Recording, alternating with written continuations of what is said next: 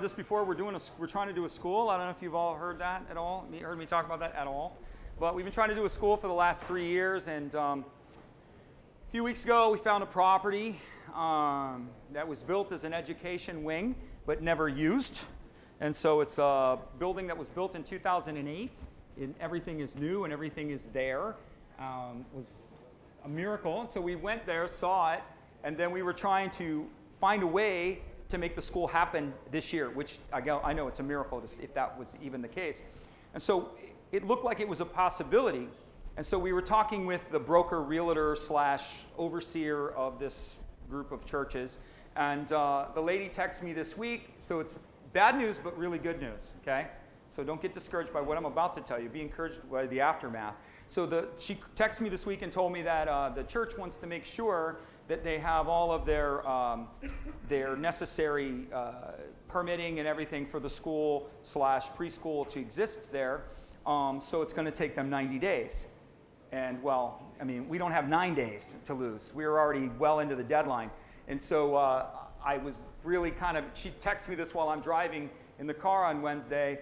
And I'm just like, and I felt like the Lord told me, you guys, you're going to win, right? Say this with me. We win. Even if we lose, we still win.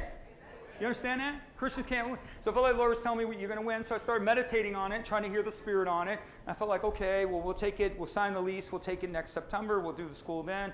And I felt like as I just kept meditating on it, I felt like the Lord said, we could do a daycare / preschool in January. So I called the broker. I said, look, this completely throws off the calendar.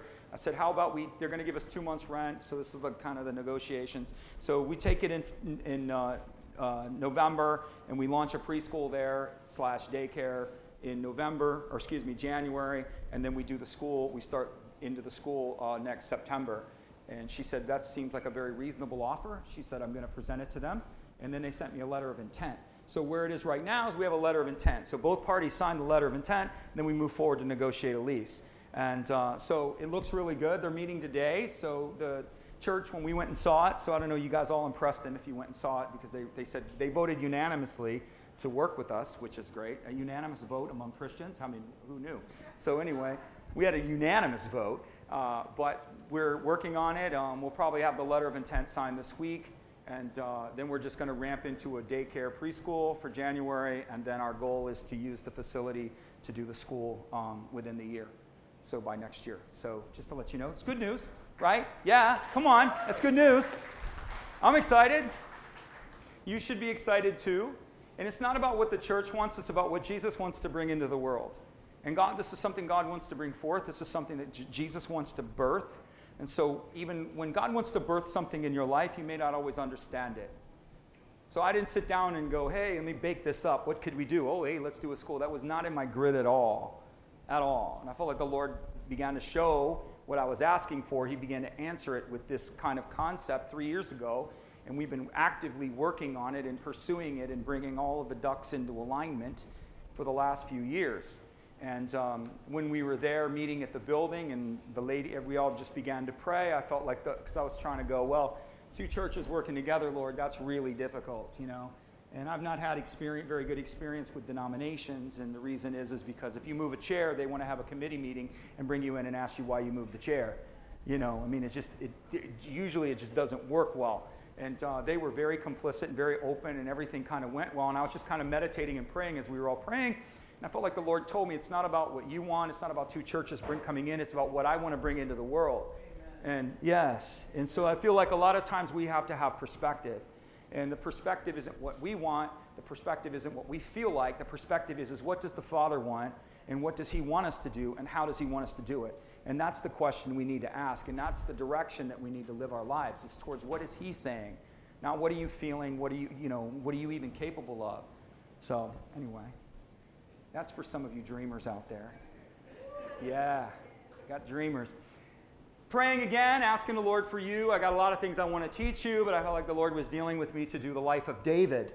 So Elijah and Elijah, we finished that. Now we're going to go back into the past, and we're going to go through the life of David. Yeah, I love it. You guys are excited. I'm excited too.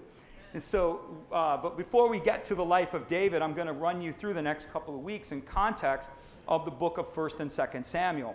Because there's a lot of background that happens leading into the life of David. And we not just want to see what David is, we want to see the arcing plan of God. We want to see what God is trying to do and where the Lord is, what God is actually doing to bring, when we get to David, it's not what he was building into this the whole time. This is what he wanted to do. And so we're going to set up the context of what of the background as it relates to David. I would say this to you, it's going to be in the book of 1 Samuel. If you want to read and follow along, you're more than encouraged to do so. A lot of books in the Bible sometimes are difficult to decipher. If you, like Isaiah, Jeremiah, like what is he talking about? Jeremiah, they're prophetic books. There's a lot of prophetic declaration. But 1st and 2nd Samuel are narrative books. So they read like a story. So they're very easy to follow. It's very easy to read along. So if you want to read through 1st and 2nd Samuel, you'll get an idea of where we're going to go with this, and God's going to probably highlight a few things to you as you go along. So they're narratives. So God is looking to establish the kingdom. What's happened is, okay, here again the history, God is always working through his people. Amen. Go figure, right? Of all of the things that he could do and all of the ways that he could do it, he chooses you and me. Amen.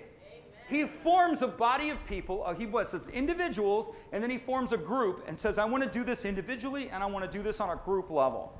He chooses to work with broken people like you and me.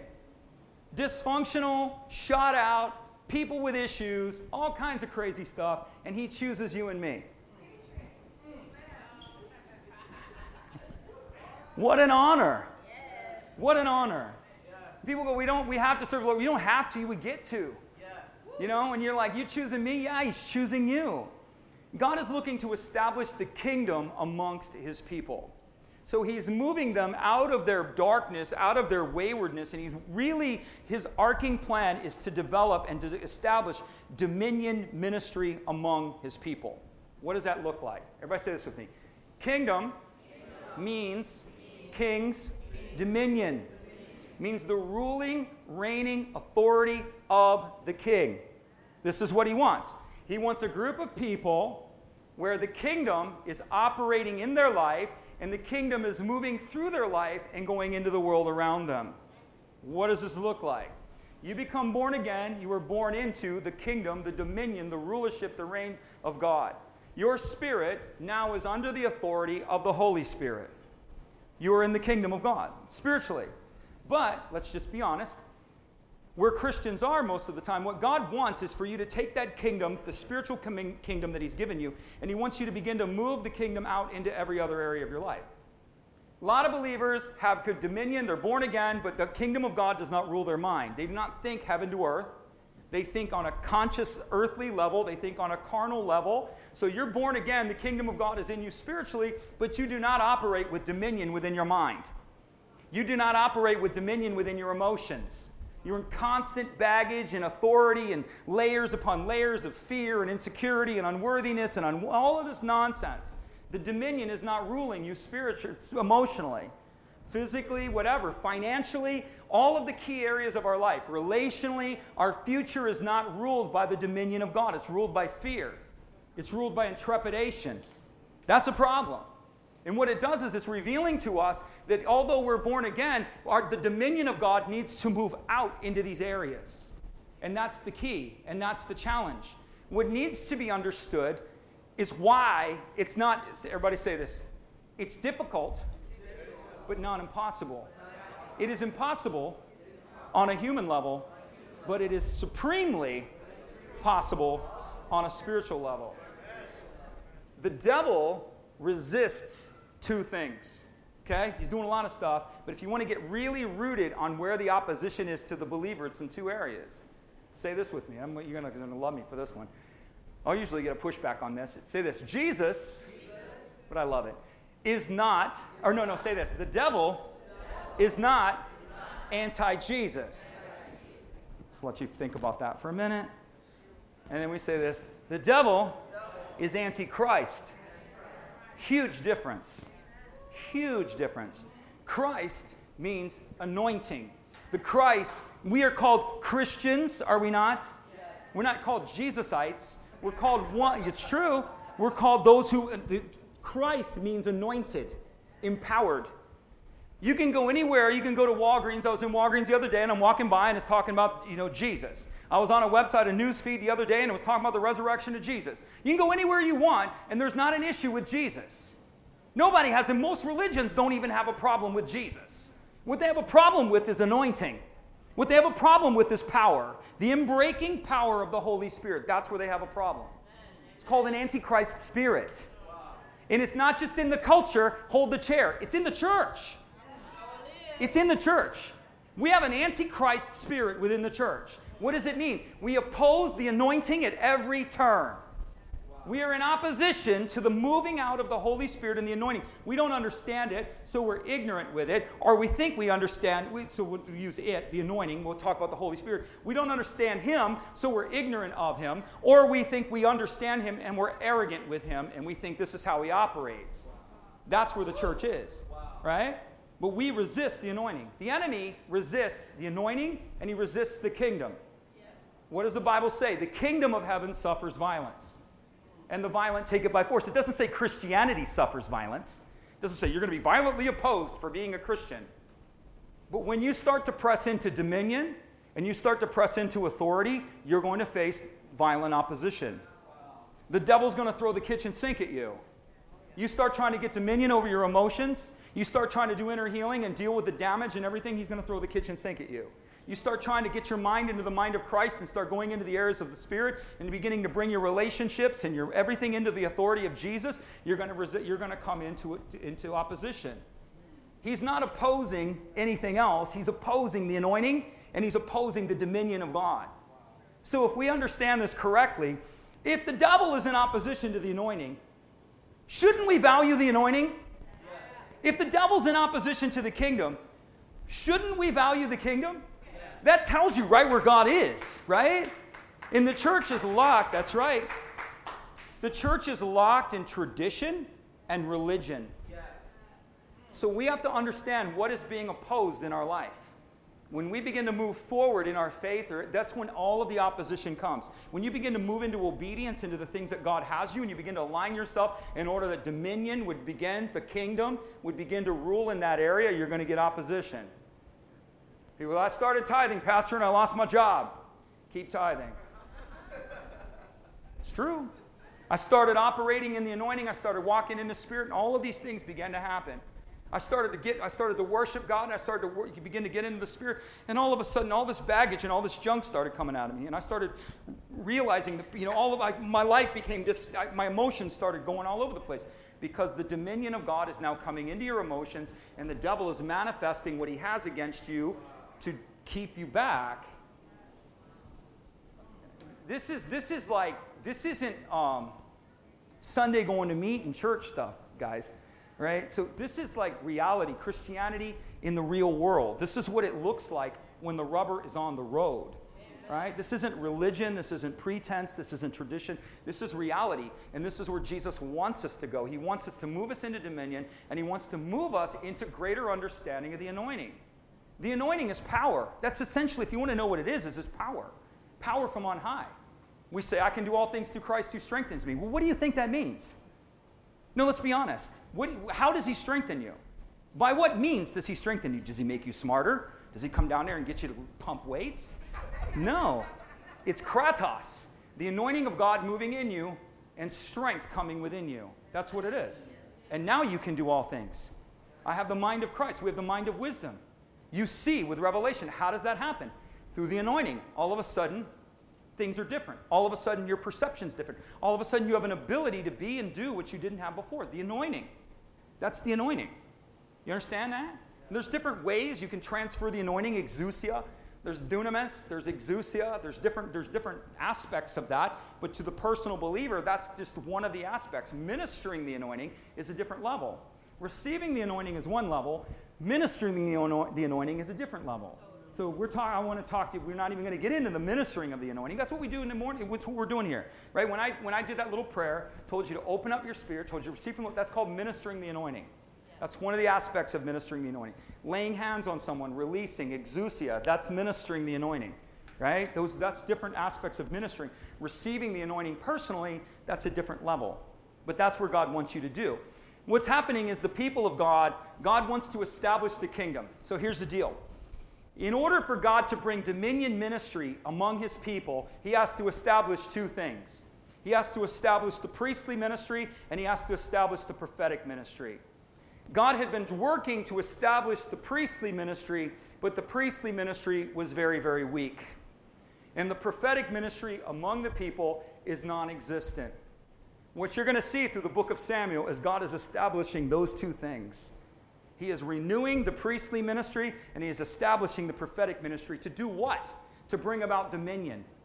And once he has priestly ministry where it needs to happen, and David was a big, anybody ever heard of the tabernacle of David? Yeah. Okay, big part of the priestly ministry came through David, right? And so not just the priestly ministry among the priests, David showed them a new way and said, this is what God wants. He wants this. And they began to follow it. So he not only establishes, he renews the priestly ministry, establishes the prophetic, and then gives them dominion. At no other time did Israel have the power that they had under David. God established dominion with David. His enemies feared him. Nobody wanted anything to do with that dude. Okay? They had rulership on every level. Every other nation was subject to them. They didn't hold on to it very long, but God nonetheless established it. And if you want to see a path of how God brings to dominion or rulership, he does it through prophetic and he does it through priestly. If you ignore the prophetic and you ignore the priestly ministry, you may as well erase any idea of kingdom ministry. You may as well forget it because it's not going to happen. So people are already going, well, what's priestly ministry? I'm glad you asked. We talk a lot about prophetic ministry. We're going to talk a little bit about priestly ministry today. Okay? So we are born again. We are priests. Did you know that? Yes. Did you know you're priests? Did you know that? You're not just priests, you're royal priests. Totally different. You have divine royalty, you have a position of authority, and you have a ministry of priestliness. We are not of the priestly line of the Levites. In the Old Testament, the priests came of the caste of the Levites, a tribe of the Levites. We are of Jesus Christ, our high priest, who is of the order of Melchizedek. Yes, thank you. Which I don't have time to establish, but nonetheless, it's a different dynamic entirely. But what we can learn from the Levites is what the responsibility was of the priest and how they ministered and what God looked to them to do. So we need to understand this. If we are priests, it behooves us to understand what it means to be a priest. If we are a prophetic people, Acts chapter 2, all y'all can prophesy, and God would that all his people so it's clear in the scripture that we're priestly and we're prophetic in order that we would be kingdom people. That's the goal. So if we are prophetic people, then it is our responsibility to understand what that means. If God calls you a priest, it's our responsibility to understand what that means. Most Christians think that Jesus is Walt Whitman or Henry Longfellow or Thoreau. We think he's a poet and he's just writing prose for us to be wow. Look at the eloquency that Jesus writes with. Royal priesthood, holy nation. Oh. And we skip around. We're royal priests, we're royal priests, we're royal priests, throwing flowers in the air, laurels on our head, woo-hoo-hoo-hoo. And we don't know what it means. We never answer what it means, and we just treat the stuff like it's poetry. Do you know what it means? People go, we're kingdom people. Yeah? When talk about kingdom people, I always have this conversation, and I always ask them, there's a group of people, and they're all talking about kingdom, kingdom, kingdom. I said, okay, before we talk about kingdom, let's talk prophetic and priestly. Do you understand that? Because you can pronounce kingdom all day long, but it's not coming until you get these two right. It's prophet, priest, and king. It's a progression. It's not just the title Jesus bears. It's also a progression of authority. It's a progression of revelation. It's a progression. 100% sure. So the Levites had a high priest. They were to be the sons of Aaron. They were to wear the ephod. So they wore a vest, and on the shoulders, the actual translation is sardonyx. Some would say it's onyx, but the actual translation is sardonyx. Sardonyx is a tricolored stone. So the priest would wear shoulder pads with a stone on it. He would wear a vest that had 12 stones on them, right? And he would wear that. And what it was God was reflecting back to the people, to his priest, how he sees them. So we have this tricolored stone. I won't get into that, but I will get into this. The 12 stones that were on his chest, they were stones that represented the tribes of his people. What the reflection is I want them to know how I see them. You are precious stones. I bear you in my heart. You understand that? I want the people to know how me, their high priest, actually sees them. And that I carry them very close to my heart. He didn't go out and get me 12 lumps of coal and put them up here. So that when I'm ministering, they can go, okay, this is who you guys are. Right? Y'all are lumps of coal. Give me some dried manure and just stick it all over you. This is how I see you. He didn't do that. He showed them as precious to him. He said, my people are precious to me. They're not precious because they say they're precious. They're precious because I say they're precious. This is the understanding and the revelation. If you get that, all of this unworthiness is going to go. We have got to crucify the attitude of unworthiness everywhere we see it. It has to be done. We have this perception of not being worthy. And the church walks around and we beat you with it. You know, they beat, walk worthy, brother. Walk worthy. And I'm like, how you doing? You walking worthy? You can't be worthy without him. You can't be holy without the Spirit. Holiness is only possible with the Holy Spirit. I tell them that.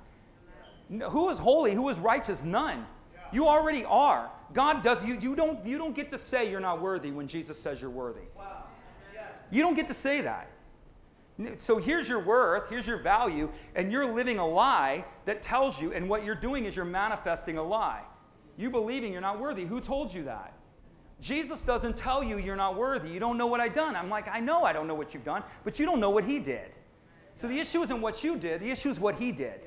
And if you'll understand that you are worthy, and you'll understand that you are accepted, and you'll understand that you are a son and a daughter, and you have a right, and you have an inheritance, and you have a place within the family, it's amazing how you'll pivot and begin to live that way. People that have a hard time following Jesus and they need rules and regulations, they don't truly understand who they are. The love of Christ compels me. I can't make a mistake even if I try. And if I make a mistake and I fail, my failure does not disqualify me. Nothing separates me from the love of God that's in Christ Jesus. That's how you can live free.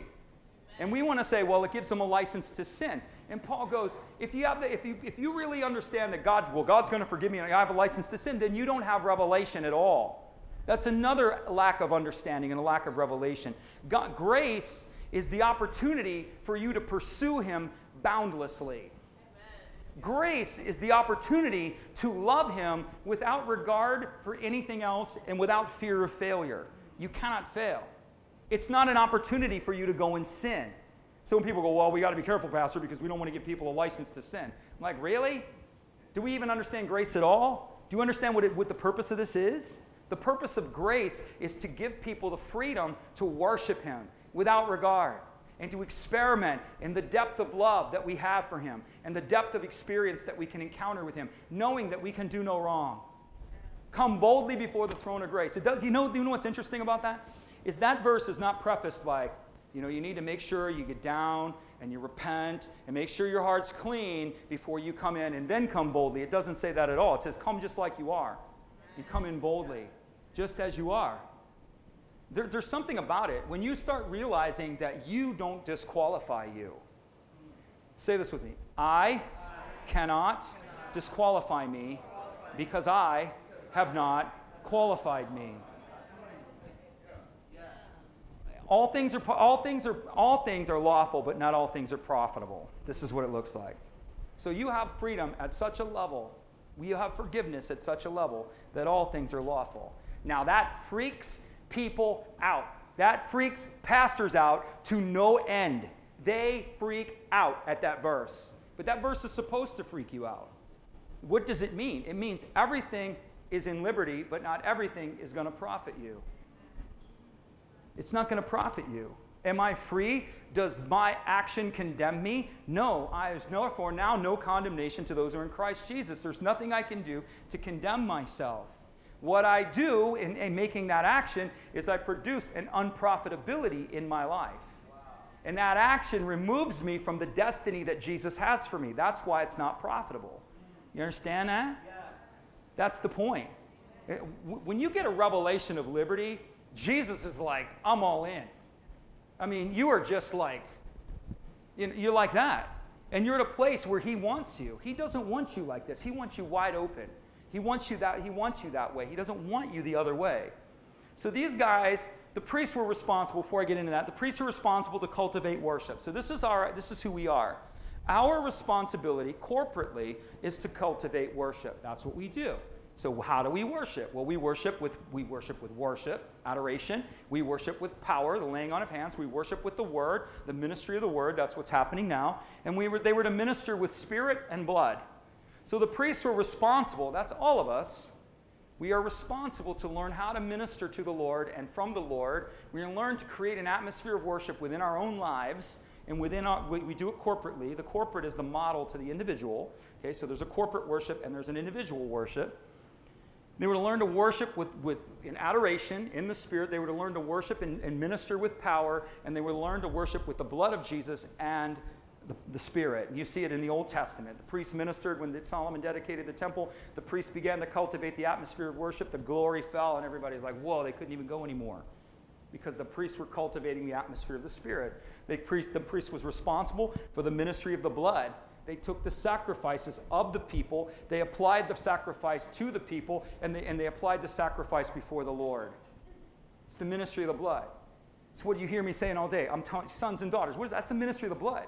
You're a son and daughter because the blood of Christ makes you that. Yeah. You are an heir of the eternal world because the blood of Christ makes you that. Yeah. You have hope, purpose, and destiny in this world because the blood of Christ makes you that. Yeah. It's the ministry of the blood. Yeah. There can be forgiveness for sin. You don't know what I did. Too bad. You don't know what he did. The ministry of the blood.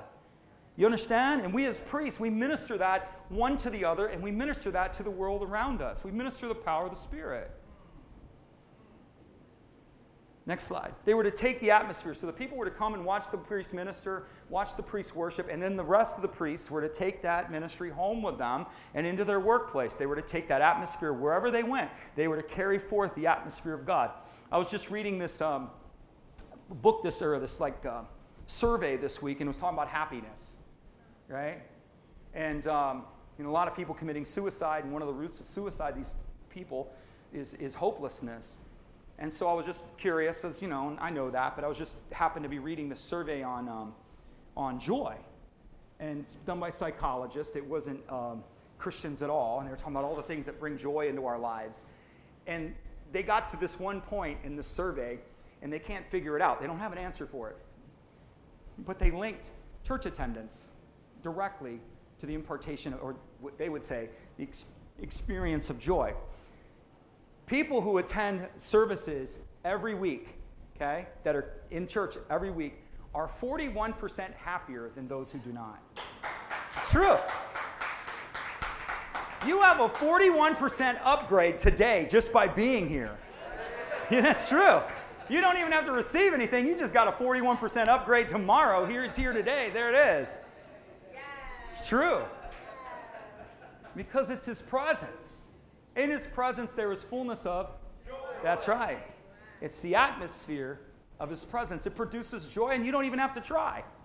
Like, I feel happy, and I don't know why. I don't even understand. I get people come here for the first time, and they're like, I don't know. I just, I know you guys are in a warehouse, and it kind of looks like a nightclub, but I don't know. This is weird to me. I just kind of like this place. It seems odd, but I don't know why. And I'm like, because it's the atmosphere of joy. Jesus is the desire of nations. He's everything everybody wants. They just don't know it. Yes. He is all you need, and all you desire is found in him. He is the desire of all things. Yes. Eli the high priest, so what's happening is the nation is in status quo. The high priest is leading the people, but the priestliness among the people was tradition. It was religion and tradition. And it was maintaining a status quo. So I'm going to say this. Say this with me. Jesus is not interested in maintaining the status quo. He's not. God is a God of transformation. He doesn't change just to produce chaos. He brings change to produce transformation. He brings change to produce upgrade. He brings change to produce elevation. That's what he does. We believe it so much, we name the church Elevate because we believe God is calling you higher. He's not interested in you staying the same. He's calling you higher, higher, higher. The priests, so what happens is the priests were leading the people with religion and tradition. And what it ends up doing is it produces opinion. So rather than the ministry being of the Spirit and being of truth, it was a ministry of opinion, tradition, and it led to fear and weakness. God would have them to minister with truth, revelation, courage, and power. Which set of words is more attractive to you? So if I say this to you, opinion, tradition, fear, and weakness, does that attract you? No. What attracts you? Truth, revelation, courage, and power. That's what God wants, right? Eli has two sons. He has a son named Hophnius, and he has a son Phinehas. So I'm giving you the background that leads into David. God is trying to do something among his people. And the first thing he's going to do is he's going to clean house. He's going to clean out the priest, and he's going to clean out this, and then he's going to establish the prophetic, and he's going to usher in the dominion of God. He's going to usher in the kingdom. This is the narrative. This is the story. This is what God's doing. The young men's sin was very great in the sight of the Lord, for they were treating the Lord's offering with contempt, and they caused the people to abhor the offering. You're going to see it twice. Their problem, and God had a problem with them, and they were doing a lot of wicked things. But the biggest problem God has is you hold my offering with contempt. What I ask you to give and what I call you to give, you are contemptuous towards it. You have the wrong attitude. You have a willful heart against what I have asked you for. And not only that, you cause others to abhor the offering as well. He's not going to say this once, he's going to say it twice. If you know anything about the Bible, if it says it once, it's important. If it says it twice, you better be paying attention. Because God is not in the business of repeating himself at that level. When he says it, he expects us to understand it. But if he says it twice, he's trying to reinforce something to us. The problem with the priest, the problem God had with the priests is he was calling them to do certain things, and they wouldn't do it. He was calling them to give offerings and they were contemptuous. Everything God asked them, it was a burden. It was a burden. Oh, I got to go to church. Offer me your presence. Oh, why do I got to go to church? Get involved. Serve in my house. Oh, that's just too hard. You don't understand. Give. Financially give. Oh, that's too hard too. Commit and connect with other people. Get in communion with other people. That's too hard. You're contemptuous towards what he's calling you to give. And that's a problem. And he points it out. When the offering is not alive to you, it's an indicator of a greater problem. When you don't want to give, and you don't want to give freely unto the Lord, there's a greater problem at issue with your heart. Okay? We are summoned and called and commanded to give in specific ways that God has ordained us to give. And your ministry and your priestly ministry is directly related to your attitude towards that. I'll just give you an understanding, because I'm going to free you guys so you guys can understand this is a human issue. This is an issue that goes across the board. Some of you don't have this issue. I happen to have the issue of being contemptuous with the offering. Yes, there was a period of my life. I've always been a giver, tither, all that, my whole thing. But I was connected, and I was part of a ministry, and I was a leader at a very high level in this ministry. And I was really struggling to give into the ministry that I was a part of. I wanted out. God wouldn't let me out, commanded me to stay, all this other stuff, lots of reasons. I felt like God was calling me to do something.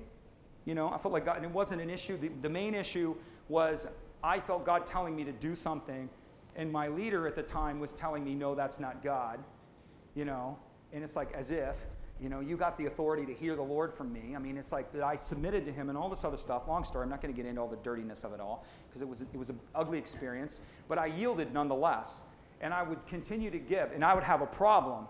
And so I would come to church. I'd have my offering back in the day when we had checks. Anybody remember the checkbook? Anybody know?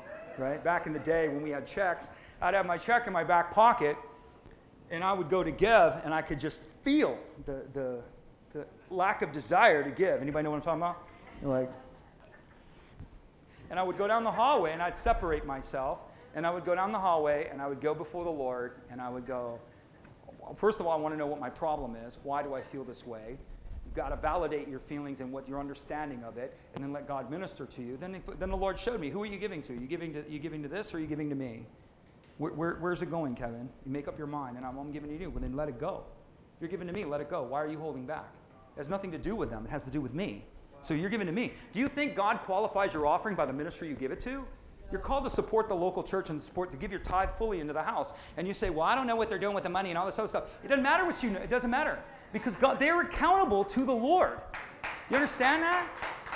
I tell people this all the time, and I am extraordinarily aware of everything I say comes out of my mouth. I am held accountable. All should not seek to be teachers, for such will face a stricter judgment. Wow. So the stewards of the house, that would be me and the leadership of this church as we lead this church forward. The stewards of the house are responsible before the Lord for what they do and what they don't do. It's not an issue of what somebody, so pastors are so much afraid of doing the wrong thing that they don't want to do anything. You are not only accountable, the leadership is not only accountable for what you do, you are accountable for the potential of what you didn't do. That's right. You had the potential to do that and you didn't do that. That's on the house and that's on the people. Read the parable of the talents.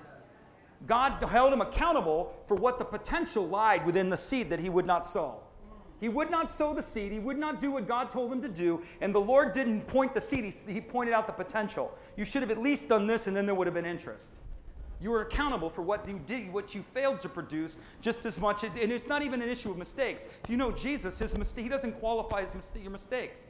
That's the big thing. You see, God rewards courage and daring. He rebukes cowardice. Important to understand that. Peter goes out on the water. He didn't rebuke. He's like, Peter, you were such an idiot. Why did you do that? He just told him. He said, little faith. See that? Little faith, you walk on the water. Little faith, good job. Little faith, why'd you doubt? Little faith. That's little faith. But where Jesus rebukes is cowardiceness. To be a coward is not acceptable in his eyes. It's not acceptable. Read how he deals with people. Every time they come to him in fear, the Lord's like, be strong and of good courage. I have no tolerance for fear. I have no tolerance for a lack of courage. He has zero tolerance for it. And it isn't an issue. Then Lord, the issue is like, okay, I got this issue. Lord, help me with this issue because I don't want to be what you don't want me to be. I don't want to be a fearful, cowardly person when you have called me to be strong and courageous. I don't want to be that. We cannot accept God as viewing as God's acceptance of us or his acceptance in his reality. God does not accept cowardice. He doesn't. You hear me say it. Read Revelation. When the condemnation list is he's dealing it out and telling everybody who doesn't have an inheritance. The number one on the list is the cowardly. Number one. Not the idolater, not the covetous, not the blasphemer, not the one who opposes the gospel. Number one on the list is the cowardly. Number one. That was cemented in my spirit long ago. And I made up my mind. You will call me fool, but you will not call me coward. He doesn't have an issue with you being a fool. He has an issue with you being a coward. Amen. That's where the issue lies. And so that's what we have to confront. That's what he wants. Eli's got 2 sons. They're doing all these contemptuous things. Eli was weak. Ready for this? Hold your chair. He loved his children more than he loved the Lord.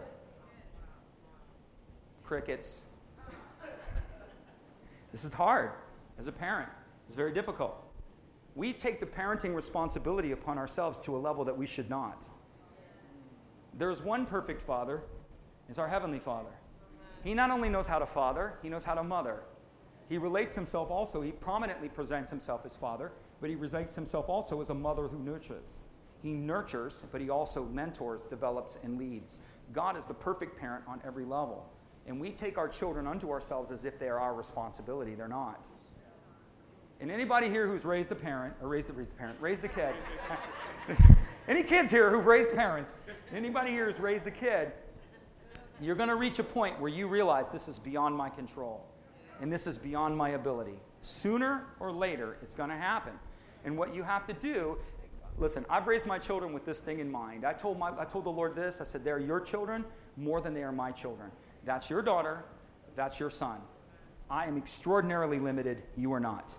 And what I do is I open up the gate and I tell the Holy Spirit, you have full reign and you have full authority.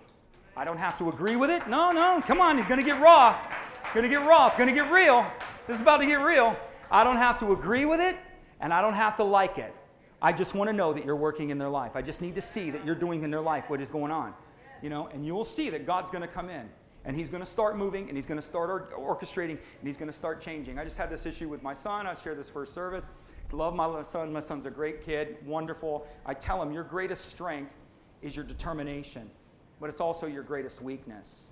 My son is insanely determined. He has a drive that just is like, I've just never seen anything like it personally.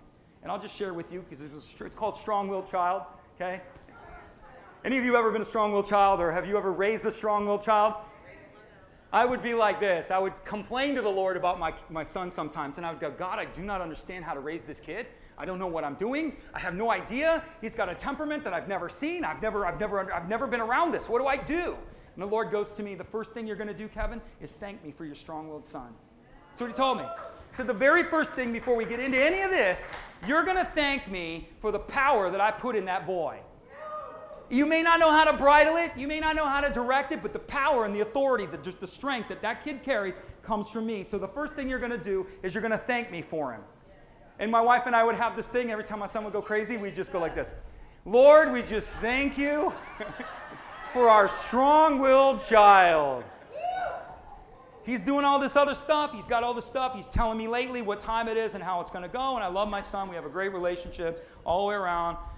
And my wife sees this with him. And okay, this started out as, here it is, ladies. And so guys, you can know. You go, you too? Your wife does that too? Yes, she does the same thing. She goes to me, Kevin, you need to get in there and you need to deal with this right now.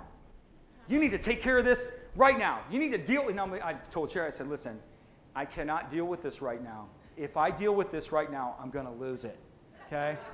I do not have the temperaments or the self-control to deal with this right now. And so he would have, and I'd say, we're not having that conversation, Elias. We're not having that conversation. We're not going there. It's not happening. And he'd keep wanting to push it. And I said, I'm not doing it. And Sherry goes, well, what are you going to do? I go, first of all, I'm going to center myself in the Spirit. I'm going to give the Lord all of this anxiety, and I'm going to ask him what to do. You know, and I felt like God, my immediate prayer was, Lord, I release you.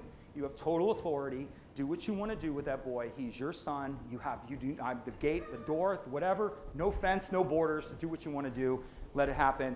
And I felt like God was giving me wisdom on how to handle it. He comes 2 days later, he comes to his mom and he goes, those decisions I was thinking about making, I'm thinking what I'm going to do is I'm going to ask the Holy Spirit and I'm going to see what he tells me. And I go to her, I go, she said that? He said that? And she goes, yeah, that's what he said. So the point being, if you'll let Jesus do some parenting, he's going to do some parenting. If you'll take your hands off, and I know it's hard because it's an issue of control and it's an issue of trust, but the Holy Spirit will do what we ask him or give him permission to do. He loves your boys and girls more than you do. He loves them more than you. I know that's hard to understand, but he does. I tell the same thing. My son, we'd have this issue, and I would tell people when you're parenting your kids, have grace for them. And not just have grace for them, apologize. This is a big thing. We used to put this culture in our house. My son would do something wrong, my daughter would do something wrong, and dad would lose it. I know you guys are not as spiritual as me, or no, you guys are more spiritual than I am, but I would lose it, okay? In a holy, righteous, indignant way, I would lose it. And I wouldn't handle myself correctly. And so I would go to my kids when they were small, because I'd never parented before, so I don't know what I'm doing. And so I go to my kids and I say, listen, what you did there was wrong. But I want you to understand that the way that I reacted to it and the way that I handled this and the way that I spoke to you was wrong. And I want you to know that what Dad did there was not right. And I tell them that, make it clear, and then I tell them, I need you to forgive me, and I want to ask for your forgiveness, and I'd like to ask you for grace. And my kids at a very young age would go, I forgive you, I give you grace, Dad. I need hug, hug it out. My son took this to a whole other level, okay? He took it to a whole other level. So when he was a kid, he'd get in trouble. He'd run up to me and he'd go, Dad, I need you to forgive me and give me grace. It was constant. And I didn't know, and watch this, I didn't know what to do with that. I'm like, okay, what do I do? And I would pray and I would ask the Lord, and the Lord told me, every time that boy asks you for grace, you give it to him. That's what he told me. And what's imprinting into him is that every time he asks his Father for grace, it's going to come. And it's a mirror from heaven. And what grace looked like was a diminished level of punishment. It wasn't like, okay, we'll go off and play now. You've just completely destroyed the house, Elias. No problem. Off you go. No, it would be, okay, you're punished. Here's your punishment. Forgive me and give me grace. So I would lower it, right? So he understood that if he asked for grace, he could get it. And he did it all the time. I mean, that was like a trump card. He'd play that all the time. Forgive me and give me grace, Dad. No, my gosh. But anyway, next slide. So, but you're modeling something to your children. And when you model that to them, your kids don't apologize because they've never seen you do it. When you apologize to your kid and you take responsibility, what mommy did there was not right. What you did, you smashed the plate on the floor. That was wrong. But what I screamed and yelled at you, that was not right. I should have handled that differently. Please forgive me and give me grace. You see the difference? Yes. And you'll be amazed how your kids will start apologizing back to you. And they'll go, Mom, I'm sorry, and please forgive me, give me grace. They'll start modeling the same thing. But if they don't see you do it, and they see self-will and pride, then they're going to model back to you even greater levels of self-will and pride. It's just how it is. He says, God sends a prophet to Eli, and he says, why do you kick and despise my sacrifice? There it is again. Okay? So the first thing he says is this, and then he says it again, you hate my offering. Every time I ask you to give an offering, you won't do it. Every time I ask you to give a sacrifice, you won't do it. He says, why do you despise my sacrifice and my offering? Ready? Which I command in my dwelling place. So the tithe and offering isn't the pastor's idea. It is a command of God within his dwelling place. Makes no sense, but it is. It's a spiritual action. It is called by God. We are called to support his church. There isn't some bag of gold that drops down from heaven. It's supported through the gifts and the offerings of his people. And God has promised that if you will sow, I will return. You are not going to be my debtor. I'm not going to be in debt to you. I'm going to reward you in blessing and opportunity and all these different things. And he's telling Eli, your problem, Eli, is that you hate my offering. And then he says to him, and you honor your sons more than you honor me. His sons were doing all kinds of wickedness, and Eli did nothing but make excuses for poor behavior. And what he should have done is he should have dealt with them on the backside.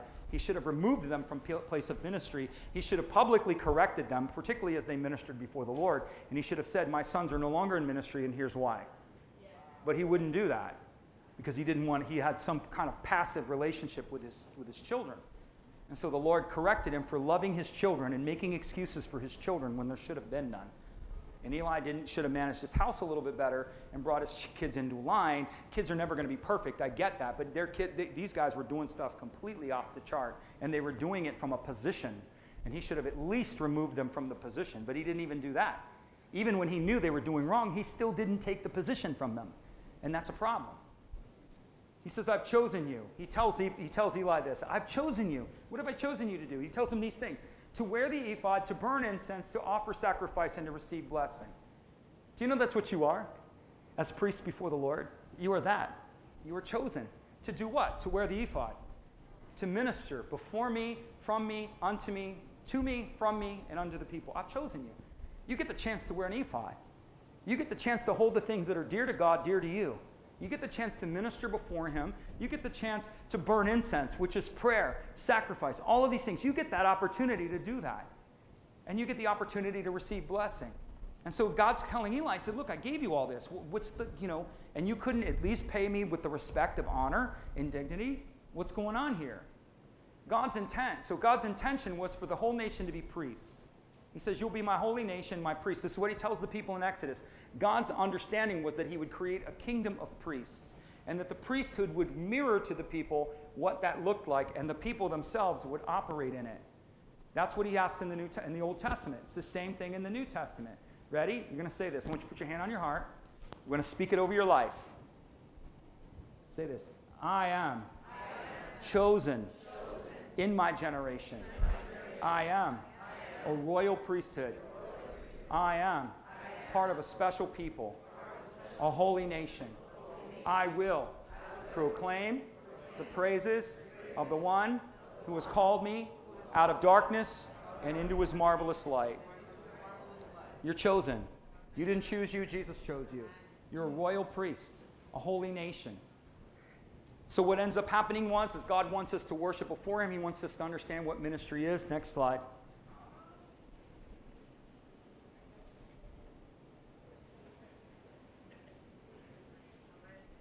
Did you do the next slide?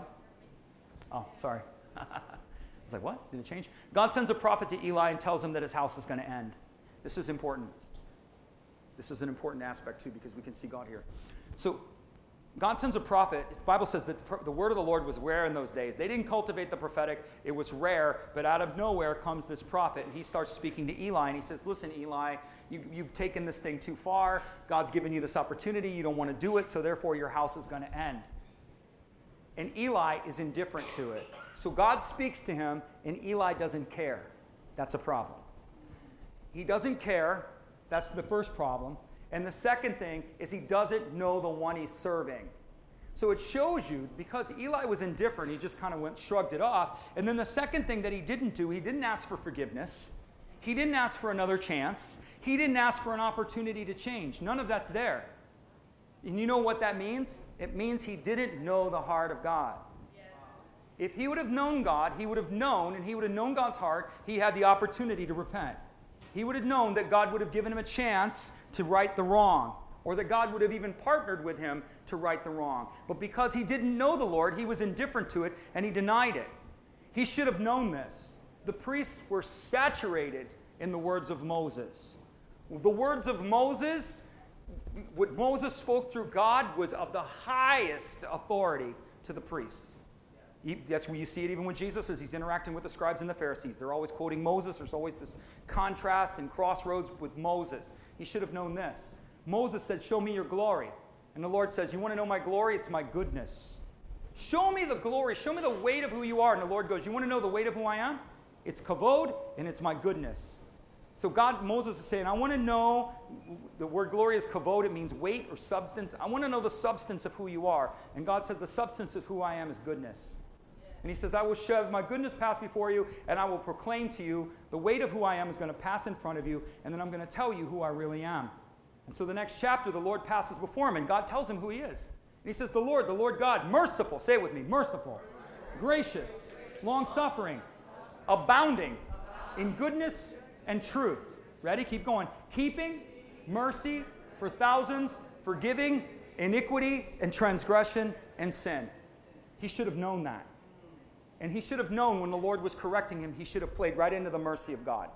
He should have played right into the forgiveness of God. He should have leaned right in and he would have gotten mercy and he would have gotten grace, but he didn't. He was indifferent and he lost everything. Eli was indifferent to the glory. He didn't care about the weight of God's goodness. He even saw Hannah, Samuel's son, which you'll see probably next week. Hannah, Samuel's mother's in the church or in the altar before the Lord, and she's weeping and she's crying, and Eli doesn't even perceive the spirit with her. He thinks she's drunk. That just showed you how out of touch the guy was. Completely out of touch. And he's leading the people spiritually. That's a problem. He was indifferent to the glory. He has a grandson right before he dies, or right after he dies, and the grandson's name is Ichabod, which means no glory. Yeah. So the children of Israel at this point, I'm going to really fast forward to you, but I want you to see this. They go out to battle, and they go out to battle in their own strength. But you see, the people, because the leadership was not leading the people into the Spirit, was not leading them into the reverence and the honor and the glory and the goodness of God.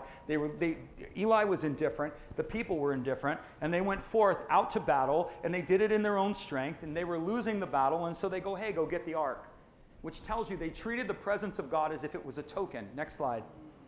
They treated the presence of God like a bellhop. And I realize we're in a modern generation. We don't know bellhop. So concierge would be a better word. They treat Jesus like he was a concierge. Bellhop is when you ring the bell, what can I do for you? What can I do for you? They treated Jesus like he was there for them. Hophni and Phinehas bring the ark, and they lose the battle, and Hophni and Phinehas are killed. And so what their actions was an exercise in vanity and religion.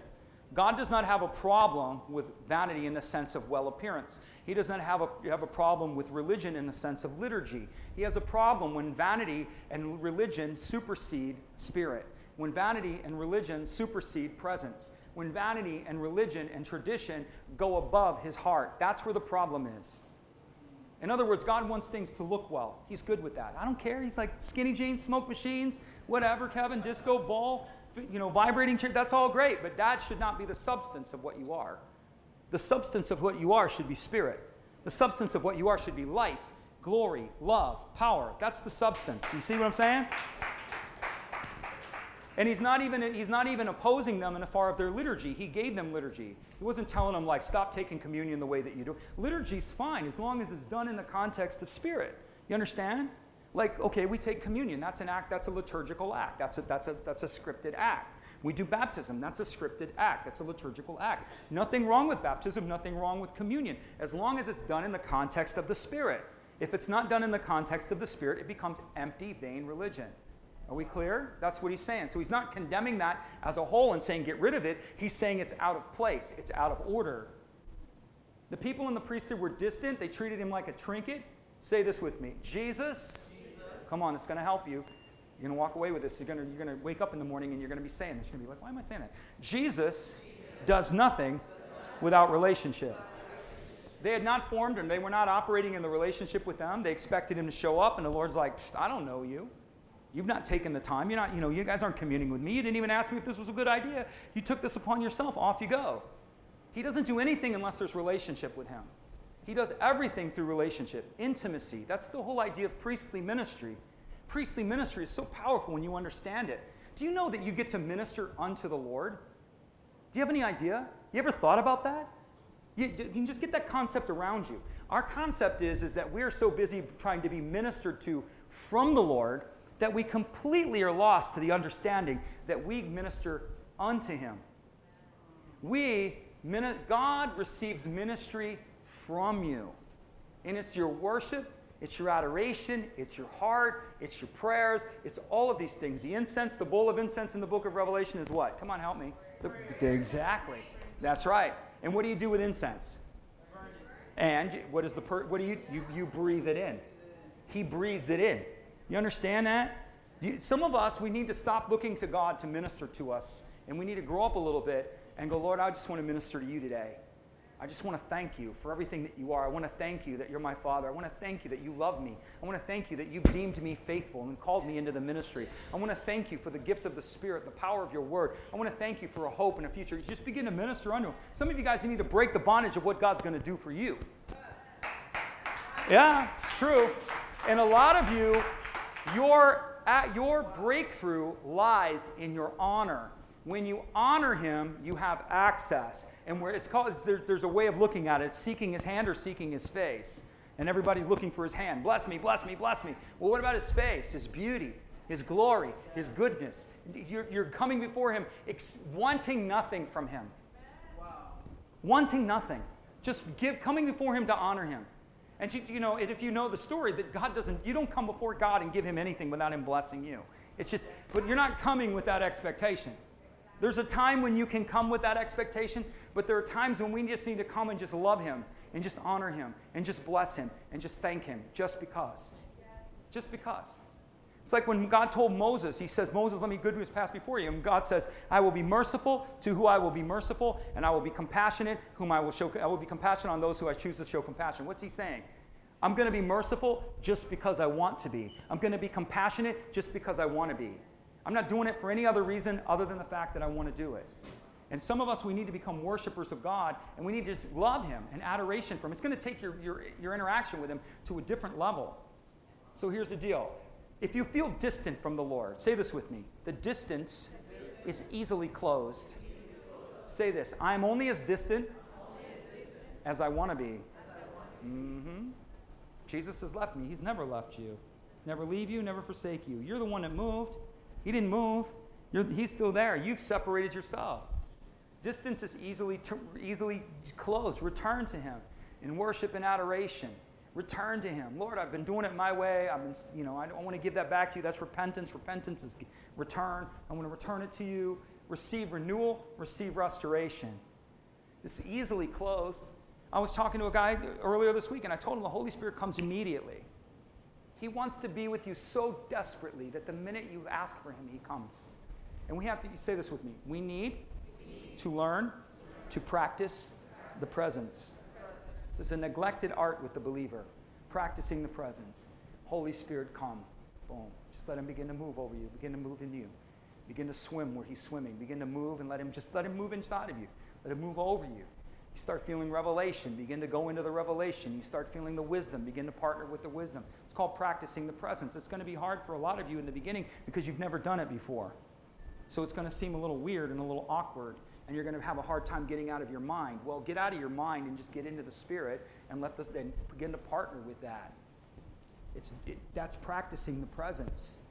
God's going to show you things if you learn to practice. Some of you who practice it, you go right there. Others of you, you're going, what's happening to me? I'm not really sure what's going on. It's just, your brain is rifling. Your brain's not going to understand it because spiritual things are spiritually discerned. 1 Corinthians. So if you think you're going to understand spiritual things with your natural mind, you may as well forget it. So you just release and receive from the Holy Spirit. You trust him. He begins to minister to you. He begins to fortify you. He begins to take you places. We take our rightful place before our Father. We learn to minister the water, the blood, and the power. This is what it means to be a priest. Number one is take your rightful place. You've been given a position. Why do you vacate it? You've been given something. Why are you not standing in the position that God? He's given you a position. Take it. You didn't ask for it. You didn't send in a resume. You didn't qualify yourself. He's already qualified you. It's yours. So you take your rightful place before your father as a son and a daughter. You take your rightful place before your father as a priest. You understand that my role as a son and a daughter is to minister to my father. My role as a son and daughter is to receive ministry from my father. My role as a son and daughter is to not just receive ministry, but to minister that unto others. Now we're priests. Now we're clocking. Now we've got priestly ministry on overdrive. It's moving. Know the one that you serve. Understand glory and minister glory. Glory is the goodness of God.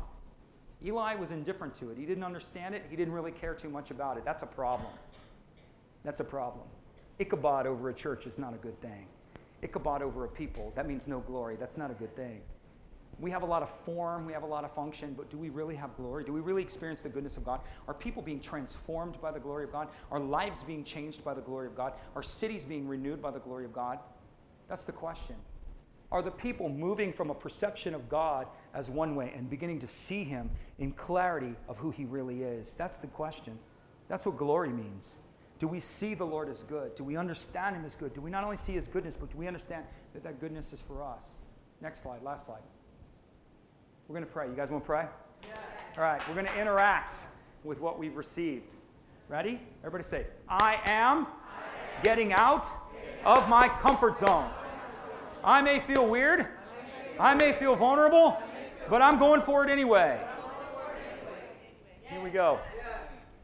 Stand, open your heart, however you want to do it, but just partner with this. I want you to say this. Father, I take my rightful place. Come on, put your foot down. As a priest, before you. Come on, declare it. I am royal. I am chosen. I do not understand all that this means, but I choose to live from this. Right, here we go. I repent.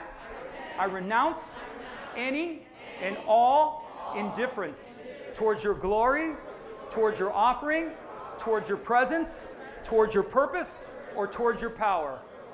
I renew my heart today. I renew my attitude before you this day. I proclaim and I receive restoration into every area of my life where I have suffered loss. You are the God of restoration. I proclaim before heaven and earth with all authority that my greatest losses and my greatest mistakes shall become my greatest victory. This begins right now. My future is bright, my life is hopeful, and my destiny is sure. You believe that? Come on.